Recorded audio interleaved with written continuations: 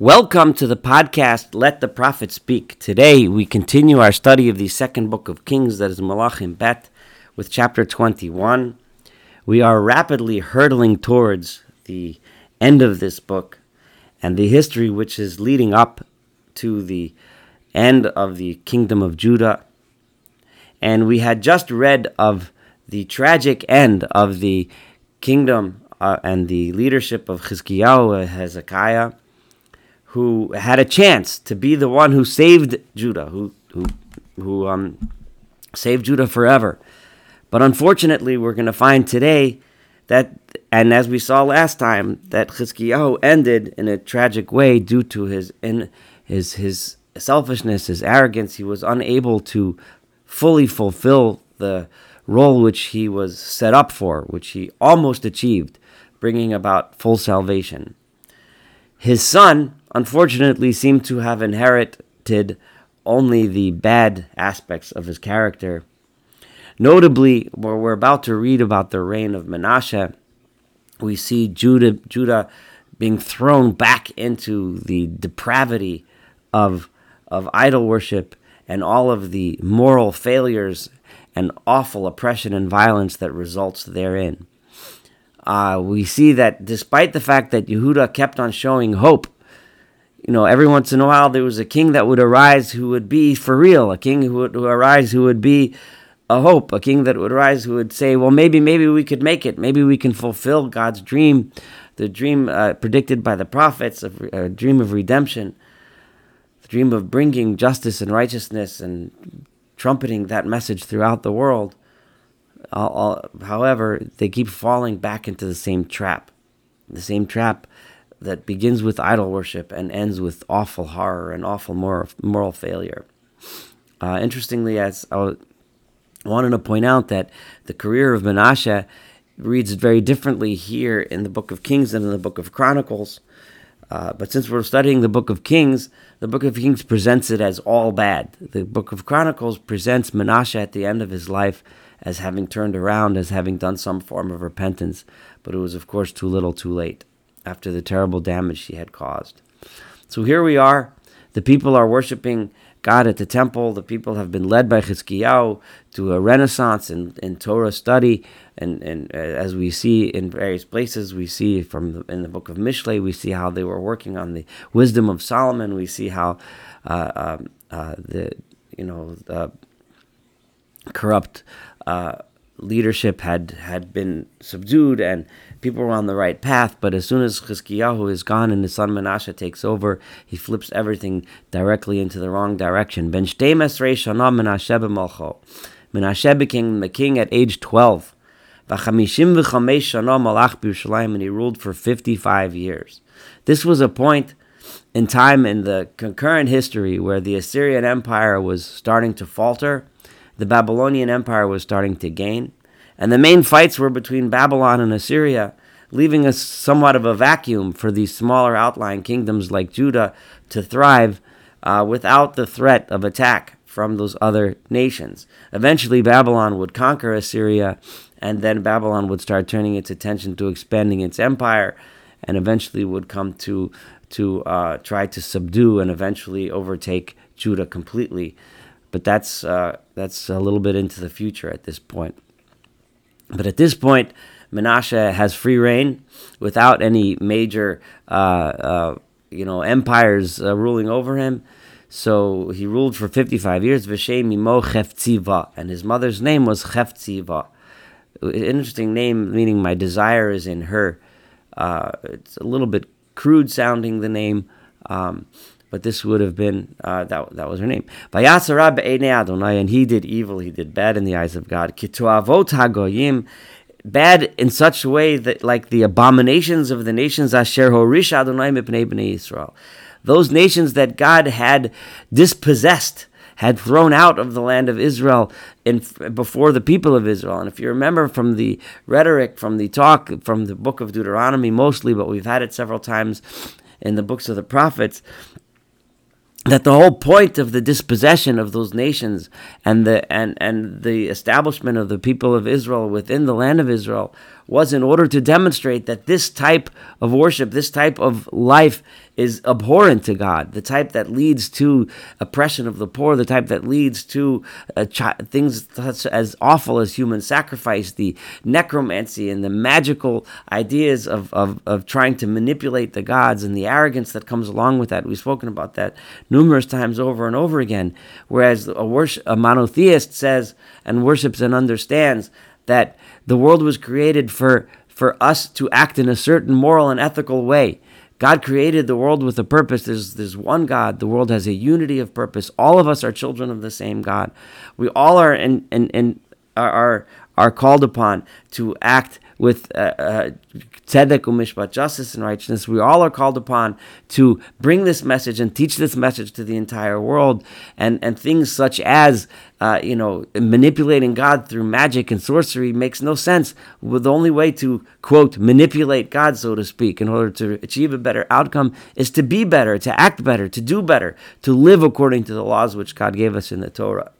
This is the contribution of ethical monotheism, which Menasheh was right now turning completely upside down.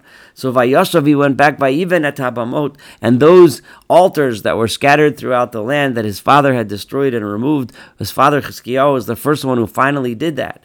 Those bamot represent the idea that God is to be worshipped through sacrifice. God is to be worshipped through giving him animals and sacrifices which he doesn't need, which he doesn't want, rather than just coming to the singular place of the temple, Asher Ibad Hezekiah, that his father Hezekiah had destroyed. Vayokem mizbechos laBaal, and he established and built altars to Baal, with the old Canaanite god who we hadn't heard of in a while. I remember Achaz, the father of Hezekiah, who had turned his attention to the gods of the Assyrians because he wanted to kowtow to the Assyrian Empire. But now Menasheh, when he has free reign to do anything, instead of going to his own traditions, his own Jewish traditions, and talking about and worshiping the one and only God, he went backwards in time to the primitive gods of the Canaanites that had preceded the people of Israel, the people of Judah in this land. Vayas Asherah, and he built an Asherah, kasher also Achav melech Yisrael, in the same way that Ahab, the king of Israel, did way back when, before the destruction of the northern kingdom, which eventually led to the destruction of the northern kingdom. Vayishtachu l'chol tzva hashamayim, and he bowed to all the hosts of the heavens. He bowed to the sun and the moon and the stars. Vayavodos, and he worshipped them. Uvana mizbechos beveis Adonai, and he ended up building altars within the temple of God. Asher amar Adonai b'Yerushalayim osim eshemi, that temple within which God said, "This is the only place where I'm going to place my name. This is where you come to worship." In that place itself, he went and built altars. Vayiven mizbechos. I just want to make a point here. The mizbechos, the altar, the one and only altar, according to Maimonides and many other Jewish thinkers who I've been quoting throughout these podcasts, understand that the elimination of the altars that were spread around and the idea that only in one place do we come to worship God, that idea, that concept is a process of weaning people from the idea that one worships God through sacrifices, and bringing them to understand that one worships God through coming together, through building a bond and a relationship with God and with one another, that God doesn't want us to, if he wanted sacrifices, then, as we said several chapters ago, as Rav Shakeh of the Assyrian Empire would say, then God should want sacrifices all over the place. But that's not what he wants. What he wants is our behavior, right? The building of the temple was a process of saying, no, only here could you bring sacrifices. The people still had that need and feeling that they needed to worship through sacrifice because that's all they knew, that's all they understood. However, the ultimate goal was to bring them together to that one place in order to be able to teach this one principle, this principle of monotheism, which leads one to the idea of ethical monotheism. Vayiven mizbechos, but Menasheh did the opposite. He built altars l'chol tzva hashamayim, to all of the hosts of the heavens, b'shtei chatzros beis Adonai, in the two chatzros, in the two courtyards of the house of God. Those two courtyards presumably referring to the Ezrat Kohanim, right? The location where the holier area and the outer area, the holier area, meaning within the holier part of the temple itself, meaning where the Mizbeach HaKetoret, the altar of the incense, and the menorah and the shulchan were standing, the table of the showbread, and outside in the Ezrat Yisrael, where the Mizbeach Hanachoshet, the large altar on which the animals were generally brought, in both of those places he placed these altars. Ve'aviret beno ba'esh, and he went so far as to sacrificing his own son in the fire. V'onein v'nichesh v'asa'o v'yidonim, and he practiced all these magical practices of soothsaying and divination and necromancy and the consultation of spirits and who knows what and so on. Here, Balaso Sarah be'inei Adonai lachis, he did terrible things in the eye of God in order, and lachis could be translated in order to make God angry. In other words, he had this anger towards God. It could also be understood as lachis in ways which made God angry, which would be a little bit easier to understand and would read better. But it could also mean that he did it for the purpose of making God angry. He was angry at God. Why? We don't know. We don't know why Menasheh inherited only the bad parts of his father's personality and not the good parts.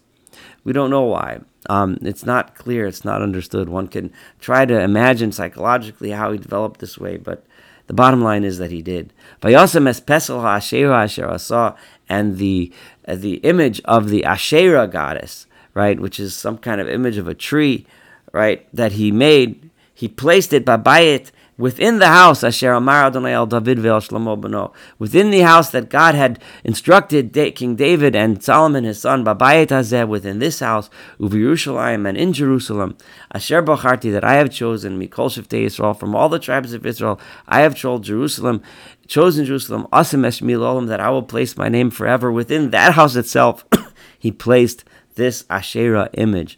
V'lo osif laha nidregel Yisrael.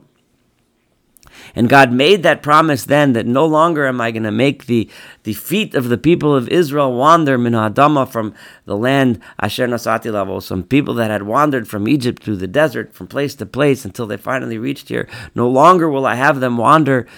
Rak, however, only im yishmeru la'asot k'chol asher tzivisem, if they are careful to do the things that I have commanded them. This is the crux, the basis of ethical monotheism. What do I want? I want their behavior, right? And I want them to live according to the teachings that my servant Moses have taught them. This is what I want. If they do that, I will stay here and the people will stay here. However, despite those instructions and despite those promises, v'lo shameu, the people did not listen. Vayat'em Menasheh lasot et Torah, and Menasheh led them on the erroneous path to do terrible evil, Menagayim, even more evil than the nations Asher Hishmir Adonai Mipnei Bnei Yisrael. They were worse even than those nations that God had destroyed in order to bring the people of Israel into the land. Vayidaber Adonai biyad avadav hanviim leimor. And God spoke to his servants, the Nevi'im, the prophets, as follows. Now, we don't know exactly of the death of Yeshayahu, the death of Isaiah. However, traditionally we know it is understood that Menasheh put Isaiah to death because, of course, Isaiah was a threat to him in his idolatrous path. So the tradition has it dated that the prophets of the 12 prophets, the minor prophets, which we did study together on this podcast a couple years back, Joel, Nahum, and Chavakuk were the three prophets who were prophesying at this time, during the time of Menasheh, and they would have been the ones who had received them and their school.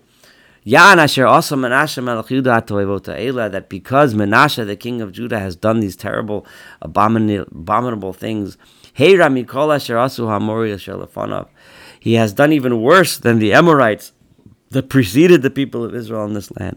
Vayachati gam et Yehuda begilulav, and he led the people of Judah as well into sin through his gilulim, which is often translated as his fetishes. His gilulim are the little idols that people have to use to pray to worship, and so on.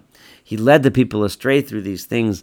Lochein, therefore, verse 12, Ko amar Adonai el Yisrael, so says God, the Lord of Israel, Hineni mevi ra'ah al Yerushalayim v'Yehuda, I am going to bring evil upon the city of Jerusalem and the people of Judah, asher kol shoma titzalno shtei oznav, that the evil, the suffering that's going to happen to this people is going to be so bad that people that even hear the news, their ears will shake. V'notisi al Yerushalayim es kav shomron. That measuring stick which I measured out the people of Samaria, right? That kav, which is a measuring tape, like a measuring line. In other words, when I measured out Shomron and I decided to punish them, I'm going to take that same measuring line and roll it over and spread it out over Jerusalem and take judgment on them too. V'et mishkolet beit achav, and the scales or the weights that I used to weigh out the justice and therefore mete it out against the house of Ahab and destroyed the northern kingdom, I'm going to do the same thing to Jerusalem. Machisi es Yerushalayim, I will erase Jerusalem, kasher yimches atzalachas macha. In the same way, somebody who, after a plate of food is dirty, they wash it clean and turn it upside down to dry. V'afach al poneh, I'm going to do the same thing to Jerusalem. I'm going to clean it out and turn it over to dry. V'notashti, it's just painful to read these words. V'notashti et she'eres nachalasi u'nasati biyad, and the remnant of my inheritance, the remnant of my people, I'm going to give them into the hands of their enemies. V'hayu lavaz v'lim shisol u'chol, and their enemies are going to abuse them and plunder them. This is a prediction of the terrible exile and diaspora that the Jews will suffer after they are expelled from Judah. Yan, and why is this? Because asher asu asara be'enai, they did evil in my eyes. Vayu machisimosi, and they made me angry. Min hayom asher yatsu avosu mitzrayim hayom hazeh. This is a continuous process. No matter how many times things seem to might be getting better, they continuously fall into this repetitive sin. And it's so bad, and you're reading and thinking how awful this curse is, this prophecy is that God is giving his prophets, but the verses emphasize again just how bad and how awful Menasheh is. Don't think it's just a theological mistake, which is bad enough, of worshiping idols, but what does it lead to? It led already. We talked about these child sacrifice. The gamdam naki, this oppression leads to also the killing of innocent people. Shafach Menasheh harbei ma'od. Many innocent people. When there's oppression, when people don't understand that the world was created in order for us to live a moral and ethical life, and they think that the gods need to be appeased and might and power is what rules, oppression is what ensues. Adasher milias Yerushalayim peh la peh. The Jerusalem from one side to the other side was completely full of blood. That's how bad it was. Levad mechataso. This is in addition to the sin asher hachati et Yehuda, that he made Judah sin lasosora b'nei Adonai, to do evil. It's like saying, in other words, it wasn't just a hachati echataso, meaning that his leading them in the wrong direction in worship of idols, but it was more than that. It was his oppression of human beings, his oppression of innocent people, killing innocent people, making innocent people suffer. This was the nail in the coffin, so to speak, or the straw that broke the camel's back. If it was just a theological sin, it would have been bad, but it wouldn't necessarily have been enough. But if you're going to start killing innocent people, that is going to lead to destruction, and that's going to lead to God's wrath. V'yeser divrei Menasheh v'chol asher asa. And all of the other things about that Menasheh did as king, and the sins that he did, if you want to read about them, go ahead and feel free to read the Chronicles, the book of Chronicles of the kings of Judah. Vayishkav Menasheh mavosav, and Menasheh died. V'yikaver began beiso began Uzzah, and he was buried in his palace, in the garden of his palace in Gan Uzzah. Vayimloch Amon beno tachtav, and Amon his son took rule over him. for whatever reason, Menashe was not buried together with the the kings of Judah as before. Whether that was on his own thing, it's not related here. Now, the fact that Menashe had a change of heart at the end of his life, and his repentance, and how that came about, and so on, that, as I said, is not mentioned here in the book of Kings. It's only mentioned in the book of Chronicles, and in our tradition throughout Chazal it's discussed. But because we're learning the book of Kings, I wanted to present Menashe as he is presented here, as all evil. I mean, all agree that Menashe's career was extremely evil and brought the people to the depths of depravity. However, the small possible saving grace, so to speak, at the end of his life is discussed in other places. It's painful to read, but it's what we have to read. It's what we're studying. Thank you so much for studying this together. Looking forward to completing the chapter 21 and reading about the career of Menashe's son Amon together in the next podcast. Thank you so much. Have a wonderful day.